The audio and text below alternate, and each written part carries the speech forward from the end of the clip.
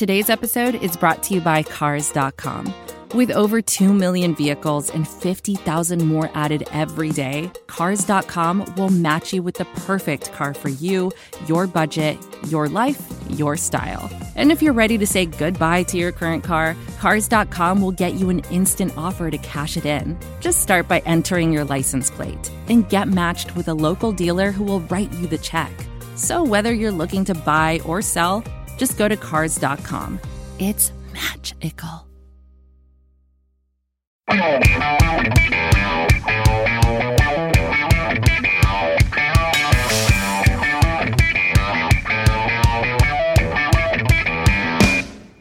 Hello and welcome to Indians on Deck. We are venturing forth into a brave new season in the year 2020.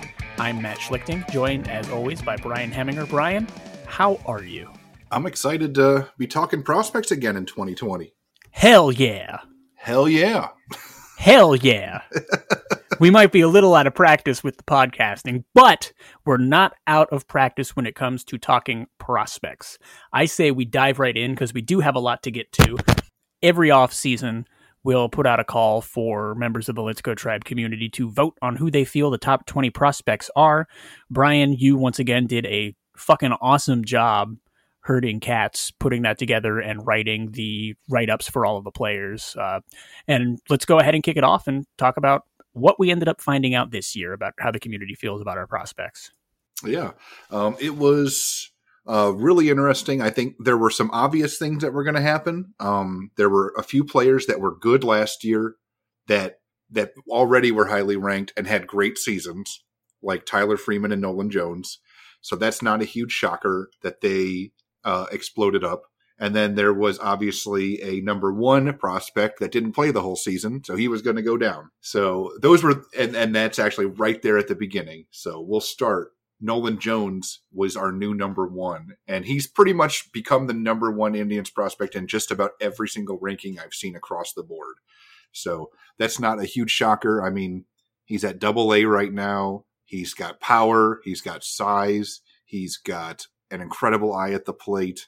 And as long as he can keep developing his contact rate, like, he could be special. So have you watched, like, or at least paid attention to, like, how any prospects have been doing in games? You probably haven't been a chance to see them in spring training, but have you seen anything, like, even on Twitter, people posting, like, hey, here's how prospects did today or something? I, full disclosure, haven't been able to pay hardly any attention to spring training, which stinks. But part of that's because I have a new job, which is neither here nor there. But it sounds like you've been keeping tabs on some of these performances. Well, the thing that stands out with Nolan Jones is he hasn't got a lot of hits, but it seems like every game he's like 0 for 1 with 2 or 3 walks. I like it. Every game. You just see, here's how all the Indians have done today. Somebody was like 1 for 3, somebody's 1 for 2. And then Nolan Jones, 0 for 1, 2 walks. It seems like that's what I'm seeing every day. Like, the fact that his patience at the plate is translating at the spring training level is exciting to me. So I'm pumped to see where he goes this year. Yeah, and he's, from what I've seen, is at like top 50 overall in Major League Baseball on most lists now, which is really cool. And I just feel like we've had so many third baseman prospects in relatively recent Indians history that we're like, yes, he's going to be incredible. And then they end up moving to right field and never fulfilling their potential, or moving to first base and then never fulfilling their potential. And I guess Jose Ramirez is the aberration, but he wasn't really a heralded prospect. And he wasn't a third base prospect. Yeah. He was a shortstop. What I'm saying is Nolan Jones is the one. I hope. I really do. He's my Neo. So then next up, number 2, and these were all voted on by the people. So the only say I had in it was my one vote that I made. But number 2, as voted on by the LGT community, was Tyler Freeman. He had a really great 2019 as well. Started at single A and actually showcased an improved eye at the plate, and was getting hit by a lot of pitches.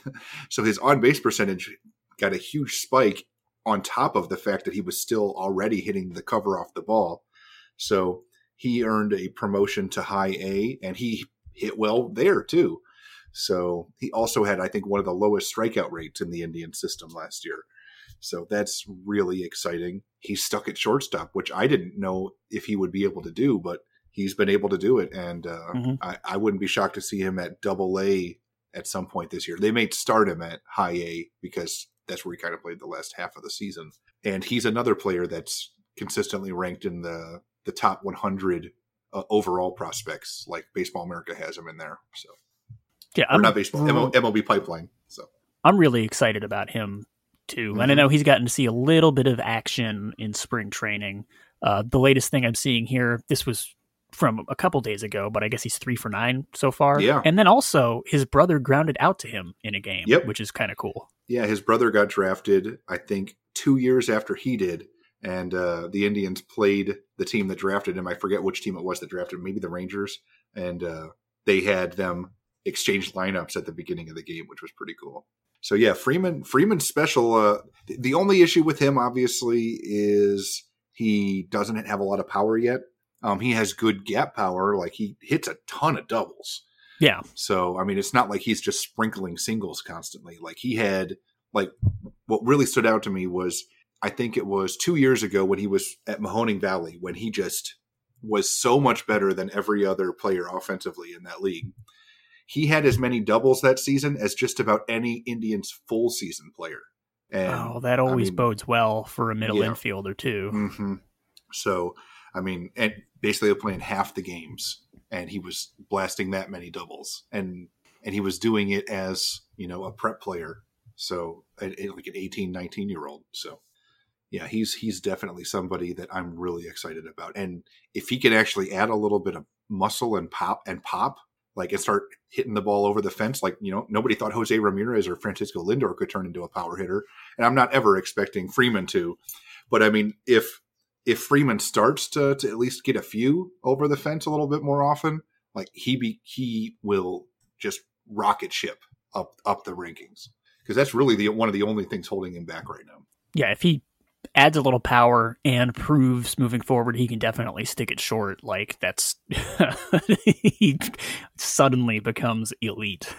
And then number 3, I was a little surprised that he was still this high, but I think, you know, nostalgia. But Tristan McKenzie, he missed all of 2019. He injured a muscle in his back during spring training last year. And then I found out, I think it was he injured maybe a shoulder or something after that. And they just shut him down, and he didn't end up pitching the whole season. I actually got a chance to meet him at Tribe Fest. Oh, cool. So that was really cool. I just briefly chatted, and I was just like, hey, it's good to see you back. And he's like, man, it's so good to be back. And I was like, yeah, it must have been really frustrating for you last year. And he's like, you have no idea, man. You have no idea. So I don't know if he's actually made any spring training appearances, but I know that he's throwing. I know he's healthy. And the Indians just announced that they sent him to minor league camp. So he was in one of the first rounds of cuts, but he was added to the 40-man roster. He's healthy. He's pitching. And as long as he stays healthy, it looks like he's going to be ready to start the regular season when it starts for the minor leagues. So that's really good news, especially after what happened last year. Everything I've seen does say he is healthy now. I'm looking at an article WKYC put together, talking to him, just saying, like, he's excited. He wants to prove the lost time's not going to set him back, and that his number one goal is to just stay healthy. So I'm hopeful. I'm very I just hopeful. Don't know. We spent all of last season joking about whether or not he was alive, and oh my God, we have a sighting that, like, it. But, you know, he is alive. He's in camp.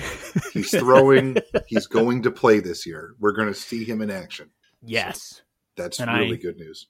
I'm hoping he gets to AAA quickly so I can pretend that I'm a major league scout and report back. I've joked about it, but I really do believe it. If you read our starting pitcher preview that was posted on Let's Go Tribe today, like in my prospect outlook, I mentioned that the Indians' Columbus rotation this year is possibly going to be better than several Major League Baseball rotations.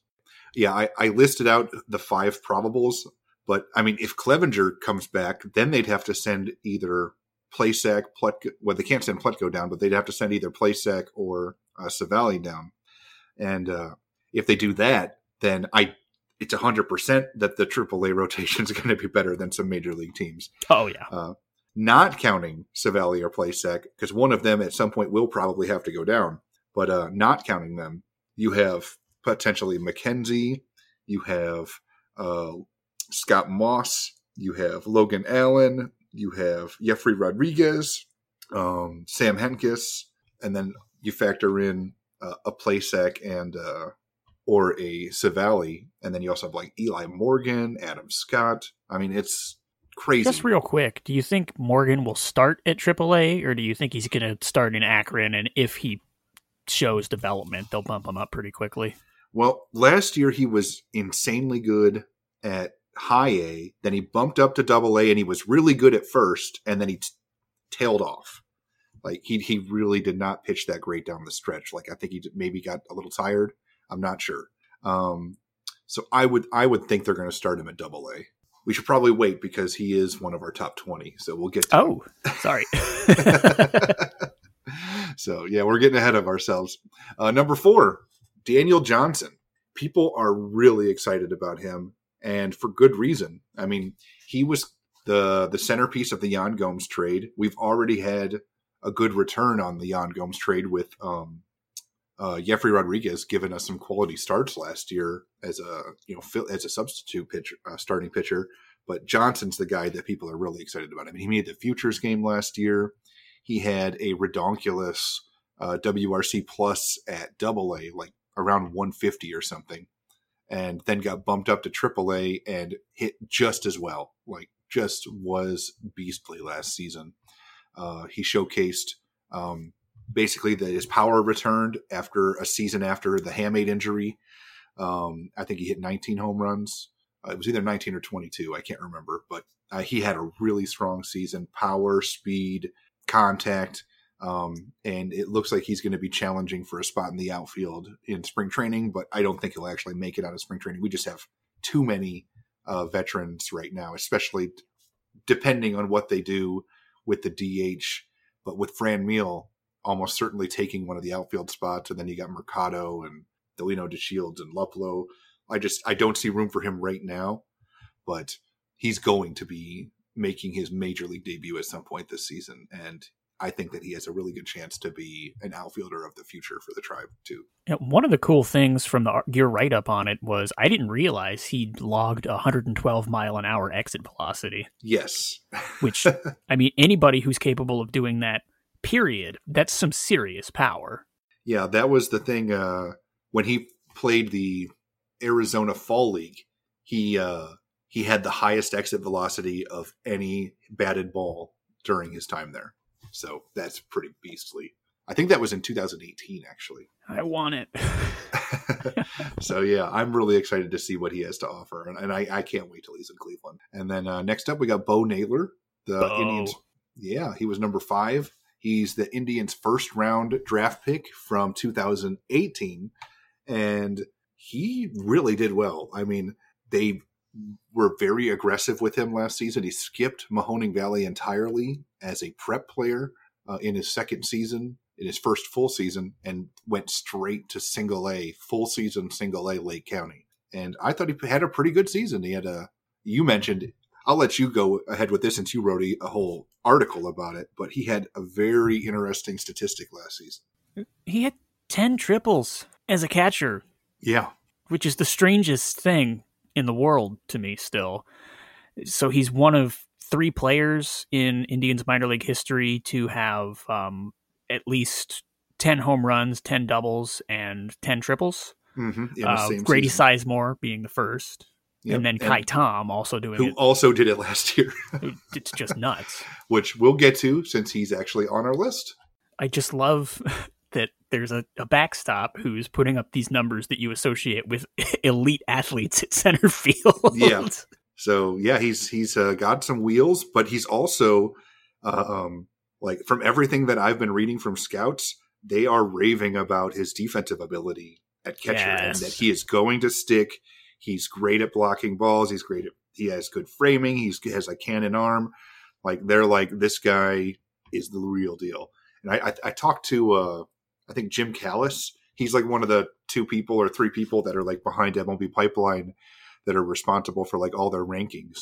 And the Indians had several players like Bobby Bradley, Nolan Jones, Aaron Bracco, who were all top 10 at their position in all of ML minor league baseball. And I saw Bo was not in the top 10 catchers, and I was like, how close was he? And they're like, just barely cut off. And I think he will be top 10 catcher in all of minor league baseball on that list after this season. I'm really excited to see what he can do. Mm-hmm. He's one of my favorite prospects already. And if he keeps developing like this, it's not going to be long until he's my favorite Cleveland Indian, I think. Yeah. And the timing is with how aggressive they've been with him is really good because he's already going to be starting this season at high A in his second full season after being drafted. So, and that's as a high school player that was drafted. So that is extremely aggressive. And if he plays well, I mean, who knows? He could get promoted again. So, yeah, I know exactly what you mean. I mean, it's not going to be too long before we see him at the major league level because the Indians just have not been able to develop the catching prospects quite as well. Like it seems like they gave up on, Francisco Mejia. They gave up on Eric Haas. They gave up on, Logan Ice just announced he's walking away and he was a former 2nd round pick. But it seems like they definitely hit a home run with Bo. Next up, George Valera. This one is not the only shock about this was that he was number 6. Yeah. I actually thought that he'd be higher because people have been ranting and raving about his ability. I mean, he has one of the sweetest swings in all of the Indians minor league system. Elite power, a good eye at the plate. Everything screams that this guy has the potential to be like one of the next big things in the Tribe system. The only thing so far that's held him back has been a little bit of injuries. I mean, his professional debut after being signed, he skipped the Dominican Summer League and went straight to the Arizona Rookie League. But he only played a couple of games because he broke his hamate. And then last season, he was just destroying the ball. And he was, I think, leading the New York Penn League in home runs. And he was right up there at the top of on-base percentage because of his walk rate. And then he got hurt. And then he came back and wasn't quite as good. And then they promoted him to single A anyway. And he struggled a little bit there. So, but the fact that he's already at single A, despite how young he is also extremely exciting. He's going to be 20 this season, or is he still going to be 19? He will stay. No, he just turned 19 in November.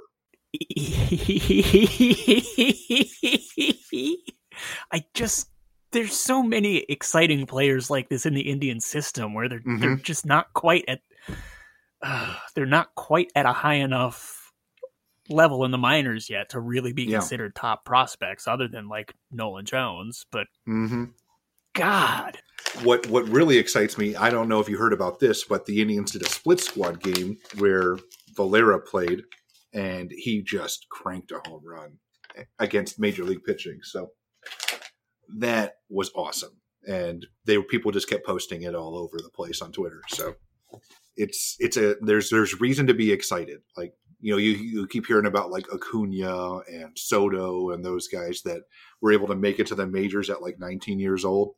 Now, I'm not saying that Valera is going to make it at 19, but I think he could be up, like depending on how he performs in his first season of full season ball, he could be up on the Tribe before he's legally allowed to drink. Then next up, we got James Karinchak. Now, most people don't have Karinchak rated this high, but the Let's Go Tribe people were so pumped about this dude. I looked something up, and I'm pretty sure that he had the highest strikeout rate for any pitcher that pitched at least 30 innings in a season in minor league baseball history last year. His stuff is so nasty, too. You saw when he took over the Pitching Ninja Twitter feed for like an entire day? That was so funny. Like, I've been telling people that this guy is an absolute psycho on the mound. Yeah, and he's nuts. They finally got a chance. They finally got a chance to see him.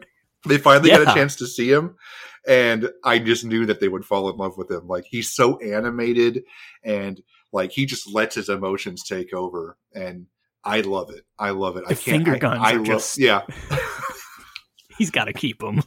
Oh, man. He is so nasty. Like, he basically balances a high 90s, 80 grade fastball with one of the filthiest curveballs in the whole Tribe system. So I think he's going to make the Indians out of spring training, especially with the injury to Clace. He has to. I mean, they've already called him up at the end of last season, so it's not a service time thing. Just get him in there and let him help your bullpen, because, I mean, realistically, he could be the closer of the future. I mean, we do have Brad Hand for a little bit, but it's not like he finished last season strong. His velocity's been pretty low. So, I mean, I could see him taking over the closer role. I mean, the only thing holding Karinchak back right now is that he does walk people. So if he can keep the walks down, I mean, he's going to be unstoppable. Yeah, I think so too. And it would be really cool to see a situation where like Clace becomes like a Betances with Karinchak in the closer role. Get back to that elite back end situation we had in late 2016 and 2017 with. Yeah, because last year, weird being excited about the bullpen with guys that are all coming up still, basically. What was interesting was last year the Indians had their bullpen pitched great, but I think they had the lowest velocity bullpen in like an average of all the pitchers in all of Major League Baseball. That's not going to be the case anymore after after you factor in Karinchak and Clace. And let's talk about Clace, because he was number 8 in the LGT top 20. He was right after Karinchak. And he was, I mean, obviously the big return, the key return in the Corey Kluber trade. On the bright side, he's still got, I think, his rookie status, and he throws 101 miles an hour. He throws 100-mile-an-hour cutter. I can get behind that. With movement. So, I mean, as long as he can keep throwing strikes, I mean, he is going to be just lethal. Absolutely lethal. So, I mean, the only thing holding him back right now, he has an injury. He, I believe, had the same back injury that Clevenger had last season, that Clevenger missed almost 2 months with. But on the bright side, this happened a month before the season started. So if he's on the same timetable, he could be back before May. Yeah, and I don't see any reason to rush him. Yeah, there's none. I mean, you've already got Karinchak and Brad Hand and a whole host of veteran bullpen guys, plus some other potentially talented young bullpen guys that could help out as well. But we'll get to them as well. But yeah, so Clace, it sucks that we don't get to see him right away, but we're going to get to see him. And I've got to see him in person. I thought he'd be like some towering dude that just has this crazy leverage that he throws. He's like maybe 6 foot. He was at Tribe Fest as well, and I didn't recognize him, and I was like, who is that guy? Just because I hadn't seen him before, but I knew most of all the other Indians prospects and players. So, and then he turned his back, and I saw Clace, and I was like, oh, okay. So, yeah, he does not look like, just looking at him, does not look like a player that could throw 101 miles an hour. But yeah, his delivery doesn't even look that extreme either until he finishes and he sort of comes off the mound hard to the left. But yeah, just I'm really excited to see that cutter in action. So, okay, moving up, number 9 on the LGT top 20 for 2020 is Ethan Hankins, another young pitcher to be excited about. Hankins was a prep player drafted by the Indians in the 2018 draft. They took Bo Naylor first, and then they had a pick for a competitive balance pick in the first round, and they had a pick for losing Carlos Santana to the Phillies. And I can't remember which of the two it was. I think it was the Santana pick that they took Ethan Hankins with. Mm-hmm. So thank you, Phillies, because Ethan Hankins, I mean, he's filthy. He had the best prep fastball in all of the 2018 draft. I mean, upper 90s with movement, and matches in with a curveball and changeup. And I think from what I'm almost certain it was him that said this, but He said Trevor Hoffman taught him his changeup. Yeah, that's a good guy. No big deal. That's a good one to get it from. So, yeah, and he had a great season last year. He was extremely effective at Mahoning Valley and earned a promotion to Lake County full season. So he'll be starting. I mean, the full season Lake County rotation is going to be really exciting too. So, yeah, there's just a lot of things to be excited about with Indians pitchers right now. But Ethan Hankins is another one. Like, if he can keep avoiding walks and keep that strikeout rate high, I mean, the sky's the limit with him. And I think he's already got the stuff that could, confound major league hitters. It's just, he just needs a little bit more experience. So he could be another guy that rocket ship boosts through the system. Just depends how patient the Indians want to be with him. Reading the Fangraphs article from earlier this year, just the way that he's talking about how he pitches, he's discussing his arm slot prevents consistency in the ride on his fastball, and he doesn't want to overpronate on his circle change, and he really seems cerebral about it in a way that is awesome. I love cerebral players. I am so looking forward to interviewing him this year. He is number one on my list, probably. Yeah. Him and maybe Bo Naylor. Because, I've already interviewed our current top 3, which is pretty awesome. And I need to just start going down the list. I probably lost my chance to interview Karinchak because he's probably never going to be in the minors again. Yeah, he's just never going to. Maybe we should keep track of the Hemminger bump. Maybe it's the guys that you interview that end up taking off in the system. I interviewed Plesac when he wasn't even in any of the rankings. And then look what happened, right? There you go. I do kind of try to reach out to players that I think have a lot of potential to make it to the majors. So I'm sure that that's a factor, but it doesn't hurt, that, you talk to a Plesac and a Bieber and they make it to the majors, which is, pretty awesome. I've had a few duds too, though. I'm not batting 1,000. I've got Matt Esparza ended up retiring at AAA. And then Logan Ice just walked away after a season at AA. So, and I've interviewed them as players that I was excited about. So I'm not batting 1,000, but I am doing pretty good. So next up, Brian Rocchio, number 10. And, a lot of people have him even higher than that. And for good reason. I mean, I think he's entering his age 19 season. And he's going to be playing at full season. And just like Valera, he was in that split squad game. And I think he went 3 for 3 with a 3-run home run and scored 3 runs. He's awesome. He's going to be really, really good. I don't know if he'll be Lindor level good. I mean, that's almost impossible to even ask of anyone. But I do think he is the shortstop of the future. Freeman he's 19 too. He was in the exact same international class as Valera. And he was, from what I read, in 2018 when he started the season in the Dominican Summer League and then got promoted to the Arizona Rookie League. Multiple scouts, and I think Baseball America said that he was the most impressive player in all of the Arizona Rookie League that season. Ooh. So, yeah. And then last year, he wasn't quite as good at Mahoning Valley, but I do think, considering how young he is and how aggressive that they've been with him already, that's not the worst thing in the world. I'm really excited to see what the next step is for him because he is super talented. He's already got great defense. He's got good contact. He's got a pretty decent eye at the plate. He's quick. This is a player to be excited about. And if, say, Lindor does, end up going somewhere else, this guy is going to be our shortstop.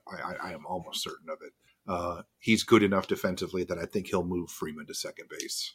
And it's such a good name, too. Oh, yeah. Rocchio? Yes. Yeah, it's just fun to say. It really is. So anything else you want to say about Rocchio? I just want to see more of him. He's sort of at that level for now where you see the box scores, you get a little bit of chatter about them, but the opportunity to see them outside of clips that certain enterprising individuals will post to Twitter, I just want to see him play. Well, if you have an MILB TV subscription, you'll probably get a chance to see him a lot this year now that he's at full season. I might have to get one. Yeah. It's not that bad. So it's not too much of a hit. But and on top of that, because with Mahoning Valley, I think they only ever televised like when they played like a very specific few teams, like the State College team or something like that. So Mahoning didn't have their home games televised, but Lake County, almost every single game is. So you should absolutely, if you want to see him play, if you want to see Valera play, you want to see Ethan Hankins play, or Bo Naylor, I would highly recommend getting. Next up, Daniel Espino was number 11. Now, I've seen people have him as high as like top 5 in the Indians prospect list. He was our number 1 draft pick last season. Best fastball in the whole draft. Touches 100 miles an hour with movement. Filthy slider, and he did something last year that the Indians haven't done in a long time. And basically, he signed pretty quickly, debuted at the Arizona Rookie League, and absolutely dominated. And he was so impressive that they promoted him to Mahoning Valley to get a few starts there. I don't know if I've talked to you about this, but do you know the last time the Indians promoted a high school player that they just drafted to low A Mahoning Valley the same season they drafted him? Believe it was a guy by the name of Francisco Lindor. It was. So that should speak volumes. And depending on, that's extremely, extremely good company. So that means if the Indians think that he's ready, like they did with Bo Naylor, where he basically skipped a level, I mean, he could start the season at full season Lake County. I mean, if they thought he was impressive enough to jump to Mahoning Valley the year they drafted him, they may just let him start the year at Lake County. And that would make Lake County's rotation just insane. I mean, already you'd have Ethan Hankins and Daniel Espino. That would be unfair. And then next up, we got another pitcher. I mean, it is just pitcher after pitcher after pitcher. We have so much pitching right now. Scott Moss. He was one of the returns in the Trevor Bauer trade. He was not the centerpiece. I mean, the centerpieces were clearly Franmil Reyes. I mean, he was, hit 37 home runs last year, and looks like he's going to be a staple of our offense for the next 5 years, probably. So he was definitely the centerpiece. Also Logan Allen, who was a top 100 player, who we'll get to. But Scott Moss was awesome last year. Like, he barely gave up a single run after the Indians acquired him. He did not give up any runs, I don't think, in his starts with Double-A, and then they promoted him to Triple-A, and he was lights out there too. I think he posted a career high strikeout rate last season. So this is a veteran, well, not veteran, but a college left-handed arm that is worth getting excited about. So he's going to be in the Columbus rotation for sure this year, and he's going to be in the mix to give the Indians some spot starts if there's injuries or somebody's really ineffective or something. So if he makes it to the Indians and breaks into the rotation, is there a scenario? I mean, how likely do you think we're going to see all guys from the 2016 draft in the Indians starting rotation? It could happen. I mean, you've already got Plesac, Savali, and Bieber. So I know Moss is another one, and I don't know if we have any other starting pitchers that are from. We gotta go get another one. Yeah, maybe we can get AJ Puck. Yeah, have to trade for one. But here, I can actually take a look. So, pardon my typing. Raymond Burgos. Okay, boom. Remember Burgos? Yes. We were really excited about it. He was all the other ones were college arms that were drafted. Moss, Bieber, Plesac, Savali, and they exploded through. And Burgos was a prep arm, and he's had injuries, so he's only been to single A so far. But he's another guy that could eventually make it. Another guy that is pitching in the Indian system is Tanner Tully. He was an Ohio State pitcher, and he's been as high as Double-A, making spot starts at Triple-A when needed. He's not really a hard-throwing guy, but he was their 26th round pick, and has been able to keep advancing through the system as a depth option. I don't know if he'll ever make it to the majors, at least not with the Indians. There's just too many guys ahead of him. It's been impressive that he's been able to make it up that far. But yeah, I would say out of anybody, it'd be Burgos. So that could happen, though. It really could. I love how well that draft is treating the Indians. People complaining, oh man, your first round pick hasn't done enough. Well, do you see what everybody else has done? that draft good. Also had Nolan Jones, our top prospect. So yeah, that draft was insane. How many teams get 3 starting pitchers, including a top Cy Young candidate in one draft? That's ridiculous. That's a fun article idea. Before we go down that rabbit hole, who's next? Yeah. So, okay, moving on. Let's see here. After Scott Moss, Aaron Bracco. So remember that awesome international class that had George Valera and Brian Rocchio? Aaron Bracco was actually the one that got the biggest signing bonus out of all those players. He was perhaps higher rated than Valera and Rocchio. Unfortunately, he had an arm injury and missed all of the 2018 season. So the Indians started him in last year at the rookie level. So he basically was a level behind Rocchio and Valera. And he was so nasty last year at the rookie level. He was by far one of our best rookie level players. Put up, let me get his slash here. Yeah, I'm looking at some of the numbers right now, and I don't want to steal your thunder, but they're awesome. Oh, you can steal them. Go ahead. He hit 296, 416, okay. 593. Hell yeah. Walked 23 times, only struck out 21 times, and swiped 4 bags. And this was in 30 games. 10 doubles, 2 triples, 6 home runs, too. So, I mean, that's everybody good. He basically got his swagger back. Like, he wasn't even ranked in any of our prospect rankings the year before because of the injuries. But this past season, he was unstoppable, and he got a promotion to Mahoning Valley. So he actually ended the season at the same level as Rocchio. So, and it seems the Indians have converted him to second base. He was also a shortstop prospect, but with so many shortstop prospects in the system, the Indians moved him to second base. And MLB Pipeline listed him as like the number 6 best second base prospect in all of baseball. So that's pretty exciting. And he's also 19, entering his age 19 season. So we have, I mean, that international class was basically the class of position players because, I mean, Valera, Rocchio, and Bracco have all been just outstanding. So, like, there's a realistic chance that they all make it, a very realistic chance that they all make it to the Tribe. So I'm extremely excited to see what they do this year because all 3 of them are going to be playing at full season at some point. Maybe Bracco starts at Mahoning Valley, but he might start at Lake County, depending on how aggressive they want to be with him. Like if they want to catch him back up with Valera and Rocchio. Yeah, if he does, I don't imagine he'll stay there for very long. Yeah, because he looked like he belonged with those guys last season. He really did.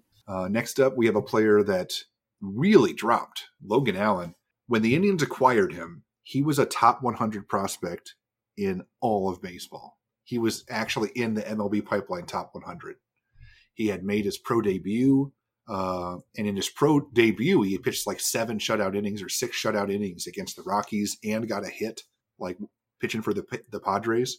So, I mean, it was a really good pro debut. But other than that one game, he had a pretty rough 2019. He was I think a high school arm drafted like by the Red Sox, and he was sent over to the Padres in the Craig Kimbrell trade. Oh, wow. The one that brought Kimbrell to the Red Sox initially. And he worked his way all the way up through the Padres system, and he's still really young. So even though last year he struggled at both AAA and in the majors, he's still like 22 years old because he was a high school arm. So, I mean, he's younger right now than almost any college pitcher in the Indian system that was drafted, other than kids that were just drafted, maybe. And the ones that were just drafted are typically still at low A or single A. So the fact that he's right now at triple A and trying to work things out with And with the way the Indians develop pitchers, I do think that he'll figure it out. He's struggled in spring training. He has not put up very good stats, but I think that this will be a much better season for him now that he's had a whole off season to work with the Indians' strength and conditioning teams and their development staff. And if John Cena believes in him... Yeah, the John Cena story is by far the coolest thing about him. He's got to turn out to be good, right? Yeah. And then we have some prospect fatigue setting in as Bobby Bradley, a former number, I think, 3 or number 2 prospect in the LGT rankings, was all the way down to number 15, despite leading all of the International League in AAA in home runs last season. He had a career high 33. He got called up to the Indians, had, I think, 2 doubles in his major league debut. And he also ended up hitting either the longest or one of the hardest hit balls in the StatCast era for a home run. It was an absolute bomb. It was. That thing was launched.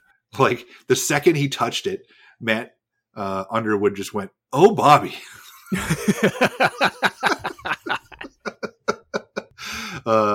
So yeah, Bobby Bradley is going to be, I mean, he's having an incredible spring. He's hit a lot of home runs. So he's pushing. Like, if Domingo Santana continues to struggle the way he has, he may force the Indians to let them give him a shot at the DH right out the gate. Typically, with the way the Indians are, though, they always give a veteran the benefit of the doubt, like they did last year with Hanley Ramirez and Carlos Gonzalez before finally cutting bait. So I expect Bradley to start the year at AAA, but I don't think he stays there long. Typically, last year when he was on the Indians, he had a 40% strikeout rate. So clearly he has things to work on. But almost every time that he's advanced a level, especially at the upper levels, he has struggled in that initial debut. And then when he gets the next year around and gets more opportunities, he kills it. Yeah. Like when he was at AA and he first went to AAA, his batting average was okay, but his power wasn't great. His strikeout rate was really bad. And then last year, I mean, he just murdered baseballs. Murdered them. And yeah, you can say what you want about juiced baseballs, but they were juiced for everybody, and he was still had the most home runs. So that should say something about him. I want him to get a chance. If Jake Bauers is allowed to be terrible for an entire season at the major league level, shouldn't Bobby Bradley have the same chance? That's extremely true. And Bauers is also really struggling too. Thankfully, he's lost his rookie status, so we don't have to talk about him. Ha! Loophole. Next up, a guy we mentioned earlier that joined Bo Naylor in the 10-10-10 record books, Kai Tom. He's somebody that has been in the Indian system for a while. I think he's about 24, 25. But last year he had a breakout. I mean, he was tremendous. He was great at AA, got promoted to AAA, and he was great there too. He had a big spike in power. Despite being a short, little stocky center fielder, he has showcased good speed, good defense, and great contact and improving power. So he's definitely somebody that is going to be pushing for an opportunity with the Indians. Now, will he get it? It's tough because they have so many left-handed options right now with Zimmer, with Bauers, with Daniel Johnson, with Naquin. Like, all of them are currently ahead of him on the totem pole. But if he keeps pressing the issue, he's going to force their hand at some point. Yeah. Plus, he's just objectively cooler than those guys. I mean, his real name, legal name is Blaze. That's his first name. Right. That's awesome. It's amazing. How cool would it be to have a dude named Blaze on your team? Come on, guys. The coolest. It would be the coolest thing. It really would. And, maybe he got the Hemminger bump. I did interview him when he was at Lynchburg. You got to interview him again, man. I've never done that. I've never done the follow-up interview. So that could be something to think about. Next up, we got Lenny Torres. He was number 17 on our prospect list. And you may not remember him that much because he didn't play at all last season. He Also, remember Bo Naylor and Ethan Hankins were two of the 3 first-round draft picks that the Indians made. Torres was the other one, either the competitive balance or the Santana pick. Unfortunately, in spring training last year, he experienced some discomfort in his elbow. They shut him down. They had him checked out, and he needed Tommy John surgery. So he missed the whole season with Tommy John, but he's already throwing. He's like in minor league camp. I expect that, they're not going to start him at full season. So I think that he'll be ready to start when the Indians' short season teams start. So I think that he'll be in the starting rotation for Mahoning Valley when they kick things off this year. He has electric stuff. Remember how I told you Brian Rocchio was the most impressive position player that scouts were saying in 2018 at the Arizona Rookie League? Lenny Torres was the most impressive pitcher. So that should speak volumes about this kid's talent. He's from the northern states prospects. So the rule about that is if you're from a state, that isn't able to play year round, typically there's a lot more potential locked in there because, you're not able to be playing constantly. So you have to be doing something else for a little bit. So those other people that are playing, year round, they maybe have a chance to, maybe they look better now, but they're already kind of peaking. So I think with Lenny Torres, we have not seen the peak yet. So that's another thing that I'm really excited about. Then next up, Will Benson. Boy, has he been an interesting one to cover. Another guy that we've interviewed before. Me and Matt Lyons actually interviewed him live on an episode of Let's Talk Tribe, which was pretty fun. That's the only time we've ever done that. We set up a Skype chat, and we actually recorded the episode, and he interviewed with us live.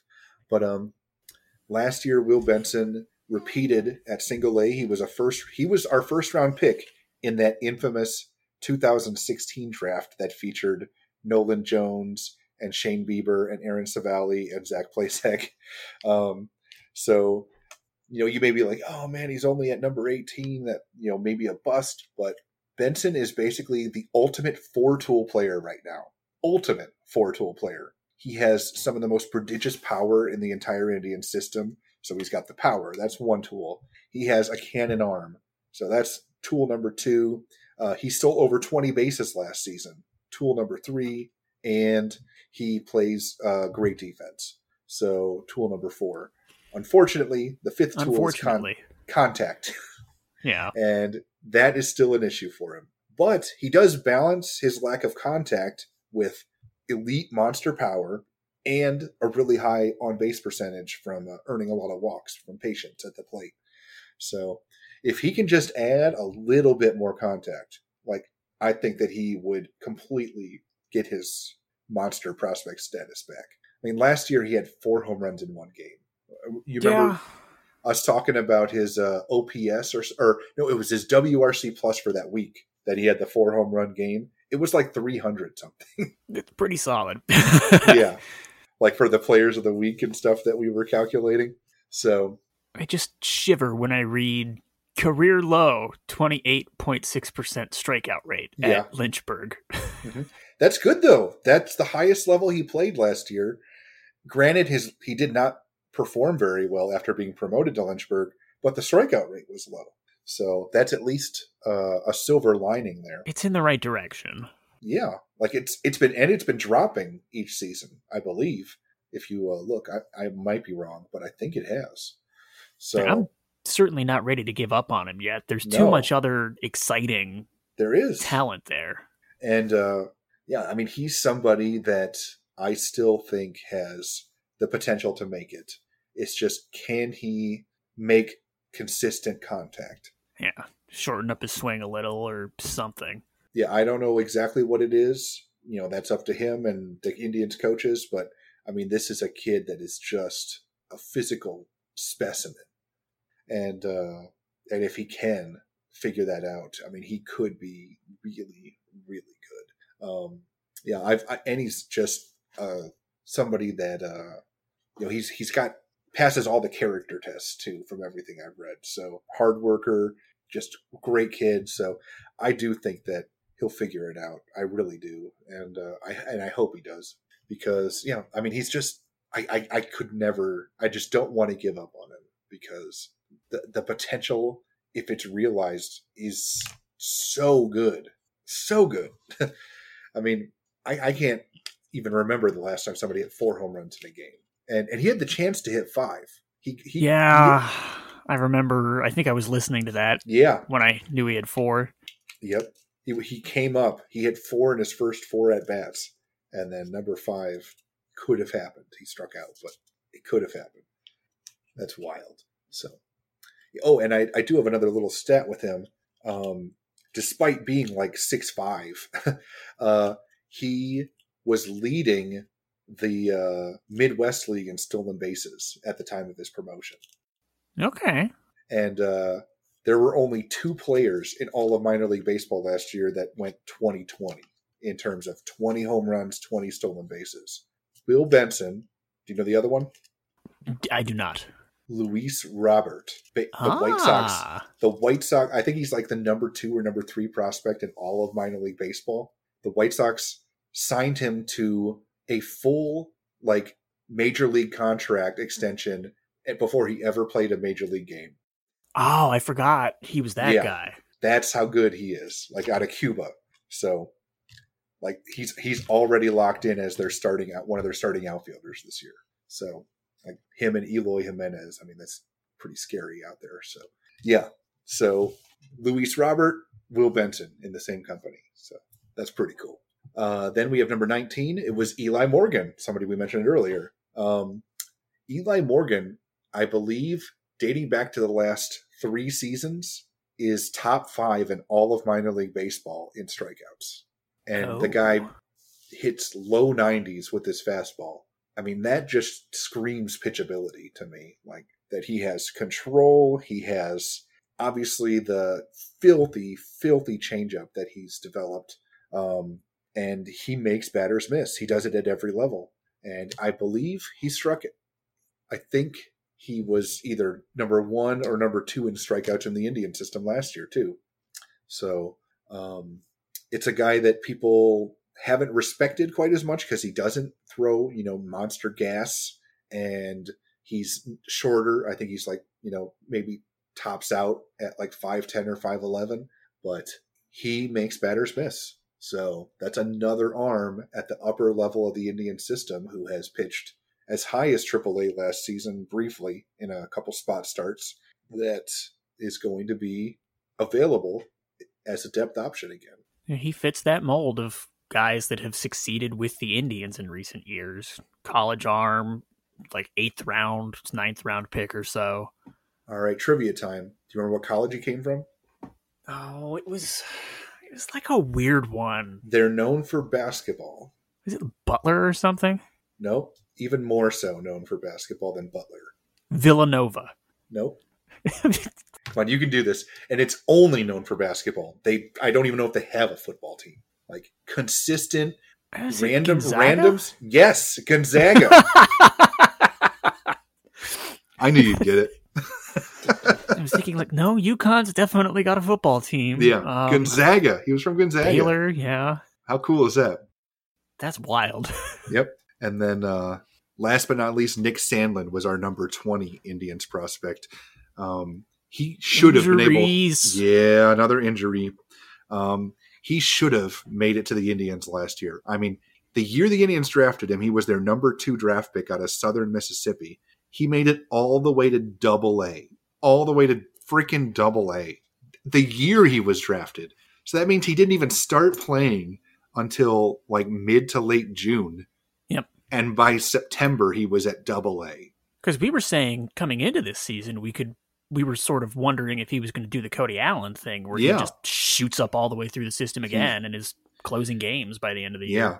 Unfortunately, he started the season a week or 2 late with an injury, pitched well, made it to AAA, then he got hurt again and missed the end of the whole rest of the season. Yep. It sucked, but he's, I believe, healthy now, and he'll be at AAA, and right now he's potentially competing for a spot. I don't even know if he's been pitching in spring training, but he's definitely a guy that will be getting an opportunity. I mean, he's a side armor with a mid-90s fastball. So with multiple arm angles, multiple angles on his breaking pitches, his numbers when he was at Mississippi State were unbelievable. Unbelievable. So hang on. I'm going to pull them up because he was actually a starting pitcher as a side armor for I think it was Southern Mississippi. Yeah, that looks like it's right. I just love the idea of a side armor starting. Yeah. When was the last time that happened in the majors? Probably, I can't think of it. Okay, 2018, the year that he was drafted, the year he was drafted, and he ended up making it to Double-A. Earlier in that same year, he went 10-0 pitching for Southern Mississippi, 102 innings pitched. He had 144 strikeouts and 18 walks. His WHIP led all of college baseball, 0.713. Just that seems good. Insane. Yeah, that's really, really, really good. And he had 8 strikeouts per walk, one of the tops in all of baseball as well, college baseball. So the Indians took a shot on him. They converted him to a reliever, and he's right there. So he's basically the anti-Adam Simber. Like, if you compared him and Simber, like, he throws about 10 miles an hour faster than Simber and does the exact same type of stuff. If you think that, like, he could totally be in the same bullpen with Simber, and it would not be, they could pitch next back to back and it would throw hitters off despite them both being side armors. So that's really exciting. Yeah, it's got to be weird, I think, to see someone going from that arm slot, different pitchers at different velocities with different offerings in the same game. Simber and his rising sinker. So yeah, that's all of the top 20. But in my best of the rest that I still do plan to publish at some point, typically it comes out like within 2 weeks of the end of the season.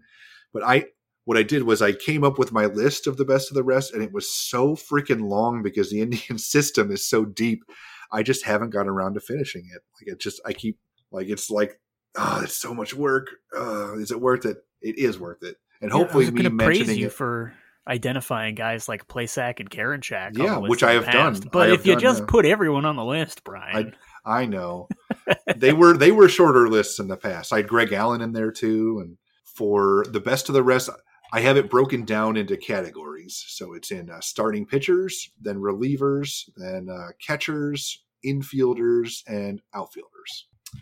I will try to keep this brief because we're already going to be having an epically long podcast, I think, at this point. Starting pitchers, and I'm going to go basically from higher levels down is kind of how I have it listed.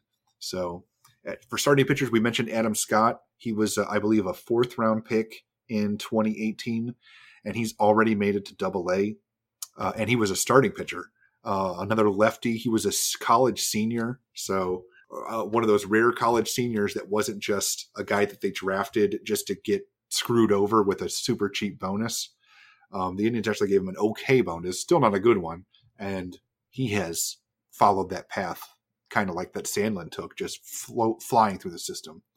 So last year he had 12.44 strikeouts per 9 innings as a starting pitcher. Really, really good.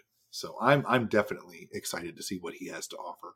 Then I have Sam Hentges. I mean, this guy was top 10 in the Indian system last year, and clearly he did not pitch up to expectations. He pitched the whole season pretty much at Double-A and struggled. He did.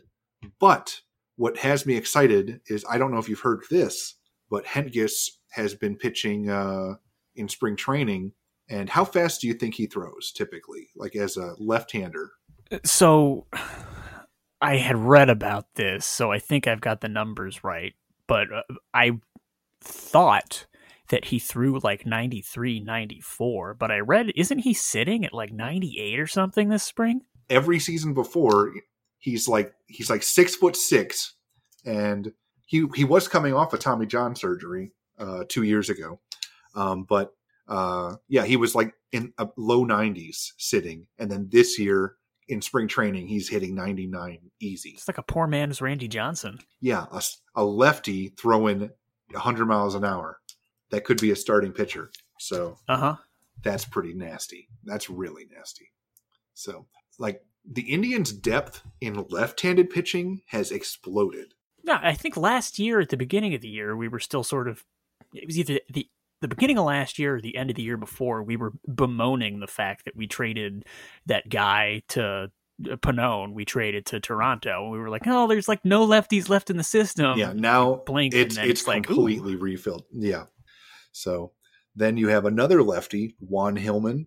He had a bounce back season. If you remember, Tristan McKenzie was the big haul that the year that he was drafted, and he has been one of the top Indians prospects every season that he's pitched. Juan Hillman was the second round pick that year, and he was also a high school pitcher.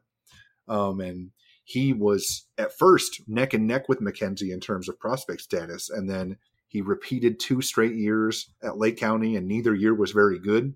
And then last year they just promoted him to Lynchburg anyway, just so that, I mean, they just didn't want him taken up. They're like, okay, well, let's see what happens, because we need to put younger guys in this Lake County rotation. And Hillman flourished. He had his best season as a professional last year. So that's really exciting. Over the course of the 2019 season at High A, first off, he had an immaculate inning, which is, I'm sure you know, 9 pitches, 3 strikeouts. So he did that, and he had a career low of 3.89 ERA. So over how many starts? 25 starts. So he pitched a full season. He's pitched the full season the last 3 years. Hasn't had injuries. And then last year, after 2 straight years of a 6.08 and a 5.18 ERA at single A, he moves up to High A and drops it down to 3.85.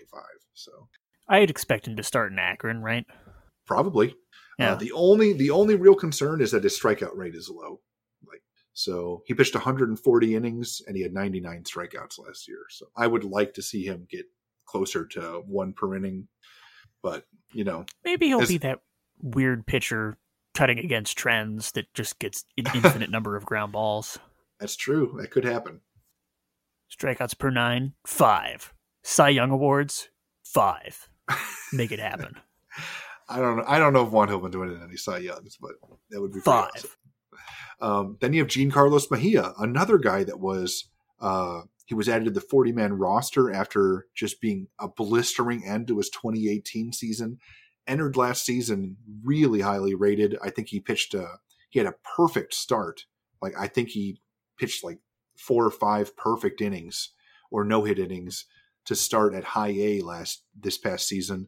Then he struggled a little bit. Then he got hurt and missed the rest of the season. Injuries have kind of been his kryptonite. Even the season that he did awesome and ended up getting added to the 40-man, he started that season late because of injuries. But, I mean, he throws hard. He's a big, physical, right-handed pitcher with some filthy stuff. And looks like he is healthy again and ready to go. So, I mean, he might start the year at Double-A as well. Then you have Kirk McCarty. He also was a Southern Mississippi pitcher. He was actually a teammate of Sandlin. He was drafted a year earlier than Sandlin. He missed a lot of last season with injuries, but he was able to get in and pitch decent with High A, and then he was awesome in the Arizona Fall League. So he was able to make up for a little bit of lost time with the AFL. So this is another left-handed pitcher with high strikeout rates. He had one of the highest strikeout rates of any pitcher in minor league baseball in the end of the 2018 season. So since the end of 2018, he's been very good. So another guy to keep an eye on. Then you have Cody Morris, guy who made his pro debut last year. He did not debut. He was in the 2018 draft, but did not pitch in 2018.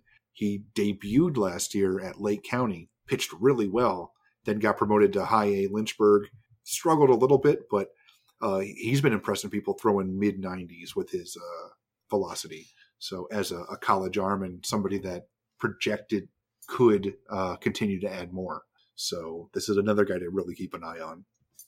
Then you have Luis Oviedo, who was another top 10 pick in the Indian system, who, you know, he was kind of a laughing stock with us last year because we were always checking in on our LGT top 10, and he really struggled last season. Mm-hmm. Very, very inconsistent. But I found out that he had nagging injury the whole season. And then he ended up getting shut down at the end of the year. And looks like that was corrected. It looks like he's been pitching well in camp. The Indians left him exposed in the Rule 5 draft, and nobody took him because he'd never pitched higher than single A. So thankfully, he's still around, and he'll have an opportunity to bounce back this season. And I do think he will. I think that he's going to pitch at high A, and he potentially could advance through the system. But again, there's so much depth right now.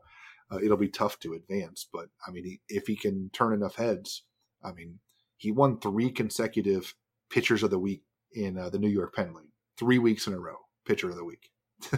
That's pretty insane. solid. Yeah, in 2018. So that pitcher still exists. He just, injuries. So hopefully he's okay. Then we have Raymond Burgos, who we talked about earlier a little bit. College or a high school arm, very projectable, low to mid 90s as another southpaw. He was pitching pretty well last year, and then he got hurt. Injuries have definitely continued to be frustrating for him. But I do think that he'll be back this year, and I think he'll be back to being impressive. So hopefully he's okay. Carlos Vargas, another one. This guy was an international signing, but he throws 100 miles an hour as a starting pitcher. And his slider's like 93. Excuse me? Yeah. Okay. Yeah. Yes. So this is a guy that is super exciting. He pitched last year for Mahoning Valley. Little inconsistent at times, massive flashes of dominance, and at other times he was really hittable. So it just depends, I guess, if his location is good. He's extremely tough to hit. But he is also going to be in that Lake County rotation with Ethan Hankins. So that's another one that you'll want to be tuning in when he's pitching. And then another one, this was a guy, Hunter Gaddis. I think he was a 5th-round pick by the Indians last season. I think he's going to follow a very similar trajectory that like Savali and Bieber and those guys did, where they just soar through the system. Another high strikeout, low walk pitcher, good control. Basically, I knew the Indians were going to draft him like 3 rounds before they drafted him. You just looked at his stats and went, yeah, the Indians are going to take that guy at some point. That's the type. So, yeah, another really interesting arm. So that's all the starting pitching. There are more starting pitchers, but I mean, I don't want to have people go into a coma listening to this whole thing. But those are the main ones that stand out to me. Relievers, Jared Robinson ended last year at AAA after starting the year at, I think, high A. Mm-hmm. And he's battling for a spot in the Indians bullpen right now.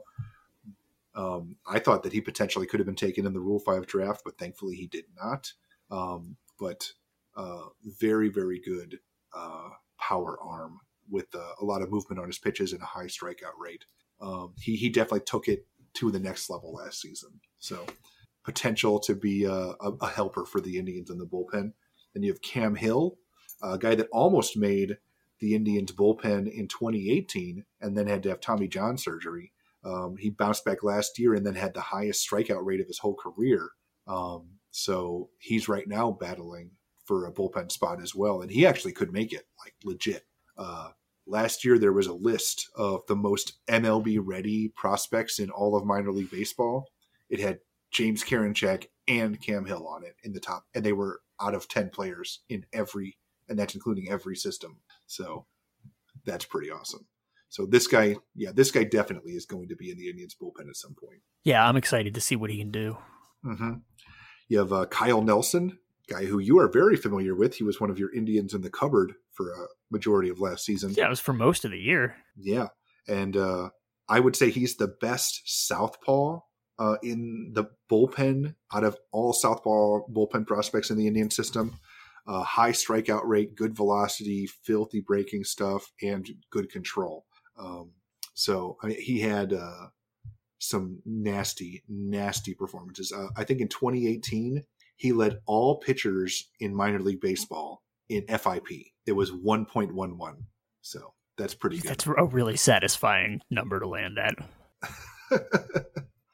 So, yeah, that's definitely a guy to keep an eye on. And then you have Robert Broom, who I think is most famous for like living in a camper when he was playing with Lynchburg. Like, you just didn't stay with a host family or anything. He just had a camper at the facility, and that's just where he like in the parking lot.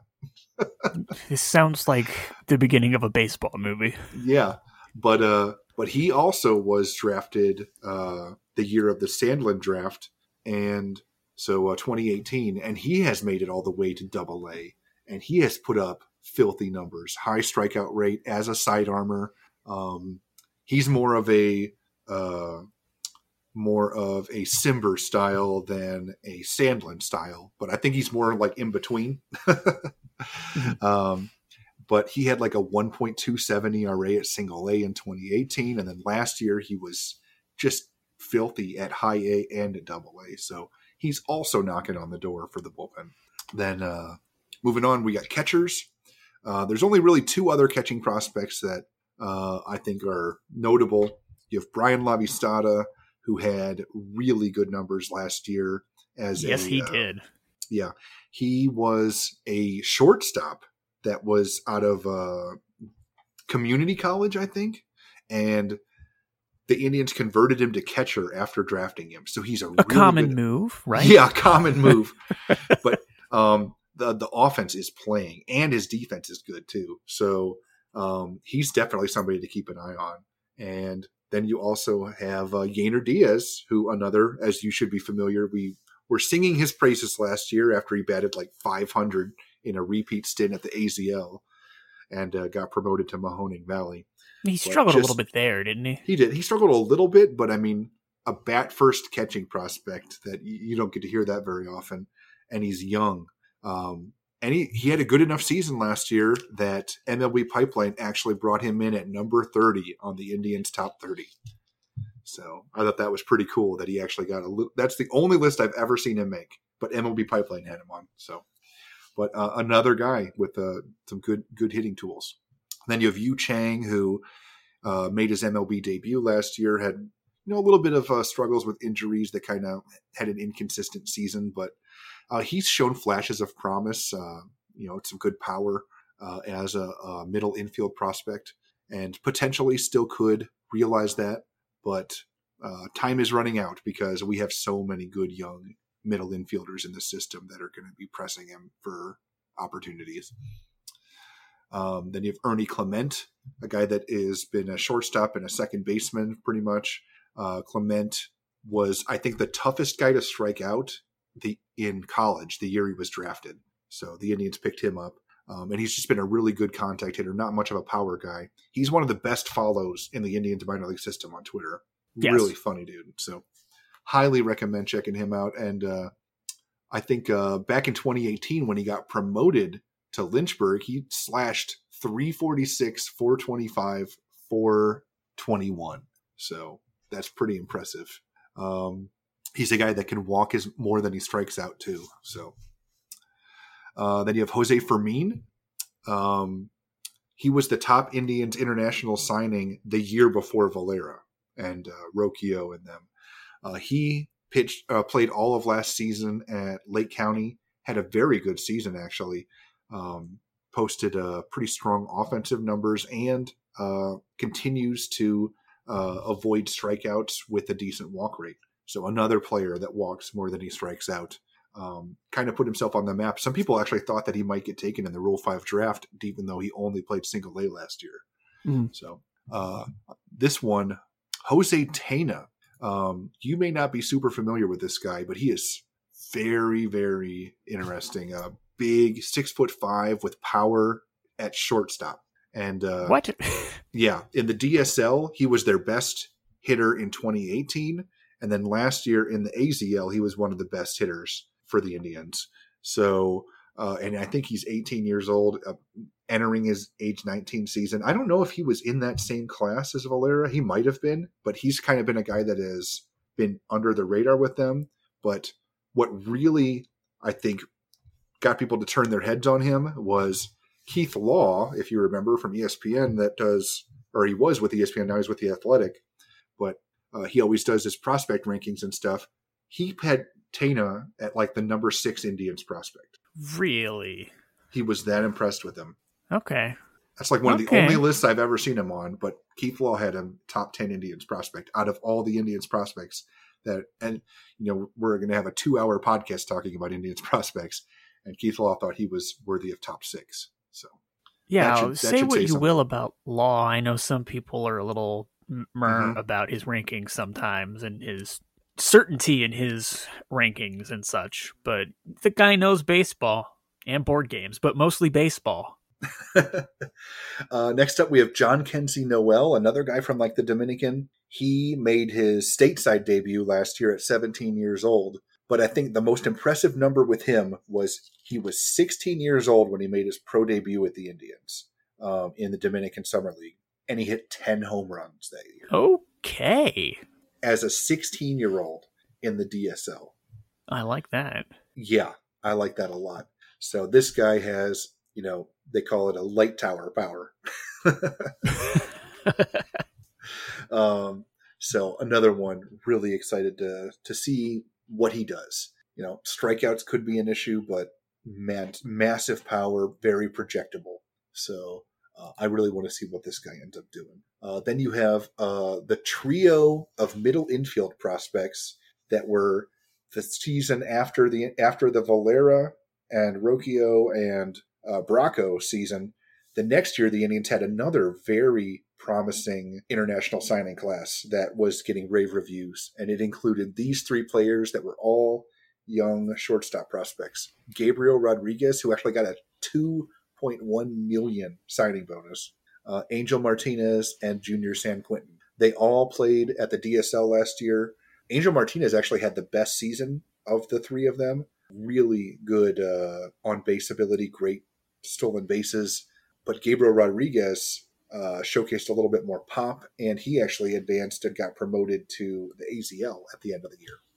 So all 3 of them are very interesting middle infield prospects to keep an eye on, though, moving forward, and they should all be in the AZL or higher this season. And then for outfield, we'll try to keep this brief because but Trenton Brooks had a really nice season last year at Double-A, kind of a mini breakout campaign. Stephen Kwan walked more than he struck out. Mm-hmm. He had a really interesting season. Yeah, he was a leadoff hitter for Lynchburg, and that was, I think, he skipped single A entirely, so that's really impressive. They just jumped him straight to high A, and then he walked more than he struck out after skipping a level. Not another guy that doesn't have a lot of power, but really good ability to avoid strikeouts and get on base, and fast. So then another player that some people have very high, and some people don't even know who he is. His name's Alexfree Plainez. You heard of this guy? 80 grade name. Yep, Alexfree Plainez. This kid is another big, strong dude. He's shown some flashes, but he also has had injuries. Last year, he did not play very long, like maybe a couple games. But people think, like, just from watching him in batting practice and watching him do reps, that this guy could be one of the next big things that soars through the Indian system as well. So that's another name to keep an eye on this year, Alexfree Plainez. And then obviously we have Oscar Gonzalez, one of my favorite dudes on the whole planet, king of the Indians in the cupboard last season, who I think took 2 months into the season before he finally drew his first walk. And they celebrated. And they gave him the ball. The team signed the ball and gave it to him. So best. Like somebody on, I think Snapchat said, this one goes out to all those 3-0 counts that Oscar swung and got a hit. If it's a good pitch. Yeah, exactly. But yeah. So, and he made it to Double-A, so he's another outfield prospect that's knocking on the door. But he did struggle at Double-A, but he was awesome at High A. That is the toughest transition I always mention.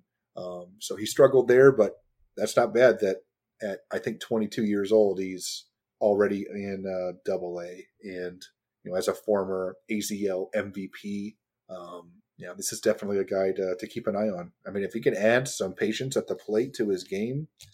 He's already got an 80 grade arm and one of the best ability to make contact and with good power. Adds a little patience, he becomes a legit prospect. So there, that's everybody on my best of the rest. Like I said, it was a little long. I think it's important that people know who these guys are. it's a system that, while perhaps not rated top 10 yet, there's just this glut of guys all at the lower levels that have 2+ tools already with projection for more. So it's a lot of guys that all deserve some time. I mean, I'm just really excited because the Indians have a very young system. They have a lot of pitchers at the high levels, but they also have a lot of elite top 10 prospect pitching arms at the low levels. And then almost all of their best position prospects, other than Nolan Jones, were at single A or lower right now. So, and most of them are under 20 years old. Mm-hmm. So I think right now the Indians have like the number 12 ranked system. But if these kids live up to their potential, the Indians have a top 5 system. It's a good time to be an Indians fan because even though, you know, the other teams are rebuilding around in the Central Division and look like they're starting to catch up, the Indians, I think, are going to stay good no matter what. Like, they have enough depth that as some of these star players start to leave the team, they'll be able to fill some of those gaps from within, which is huge, especially at pitching. I believe that brings us to a close for our first podcast of the year and season. I would think our next podcast will be talking a little bit more about how prospects are doing in spring training, maybe projecting where people are going to land. But yeah, there's a lot going on right now. A lot of Indians prospects are getting to play. Minor league spring training also started, so those games you won't even see. Those, like, basically all the kids in the minor league camp are playing right now too. So there's a lot of action going on right now in the Indians. Baseball is back. Baseball is back. Believe next week there's nothing preventing us from a podcast. Okay, good. Yes. Yes, indeed.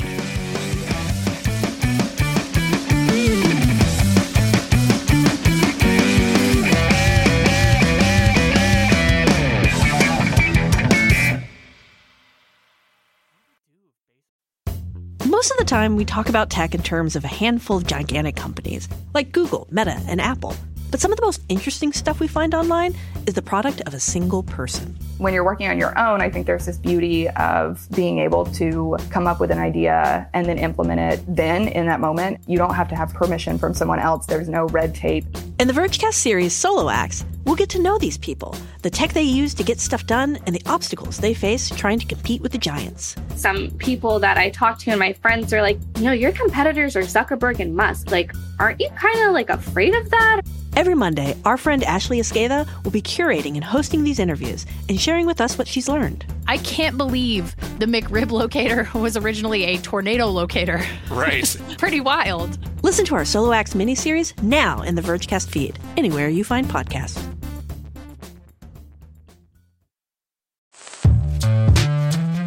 Hello, I'm Nilay Patel, the editor-in-chief of The Verge and host of Decoder, a business podcast where I interview CEOs about big ideas, the problems that come from those ideas, and how they make decisions. It is also surprisingly about org charts. It comes up a lot. We're launching a new limited series that we're calling the Centennial Series, where I talk to CEOs of companies that are over 100 years old, like Xerox, Barnes & Noble, and more. There's no 100-year-old company that's without its struggles, and it's been fascinating to talk to these CEOs about which parts of these companies' history are important and which parts they can let go. A little spoiler for you, if a company is over 100 years old, there's a lot of drama to talk about. It's been a good time. You can listen to the Centennial Series right in the Decoder feed. New episodes of Decoder are out on Tuesday, and the Centennial Series is out on Thursdays. Check it out. We think you're really going to like it. You can get it wherever you get your podcasts.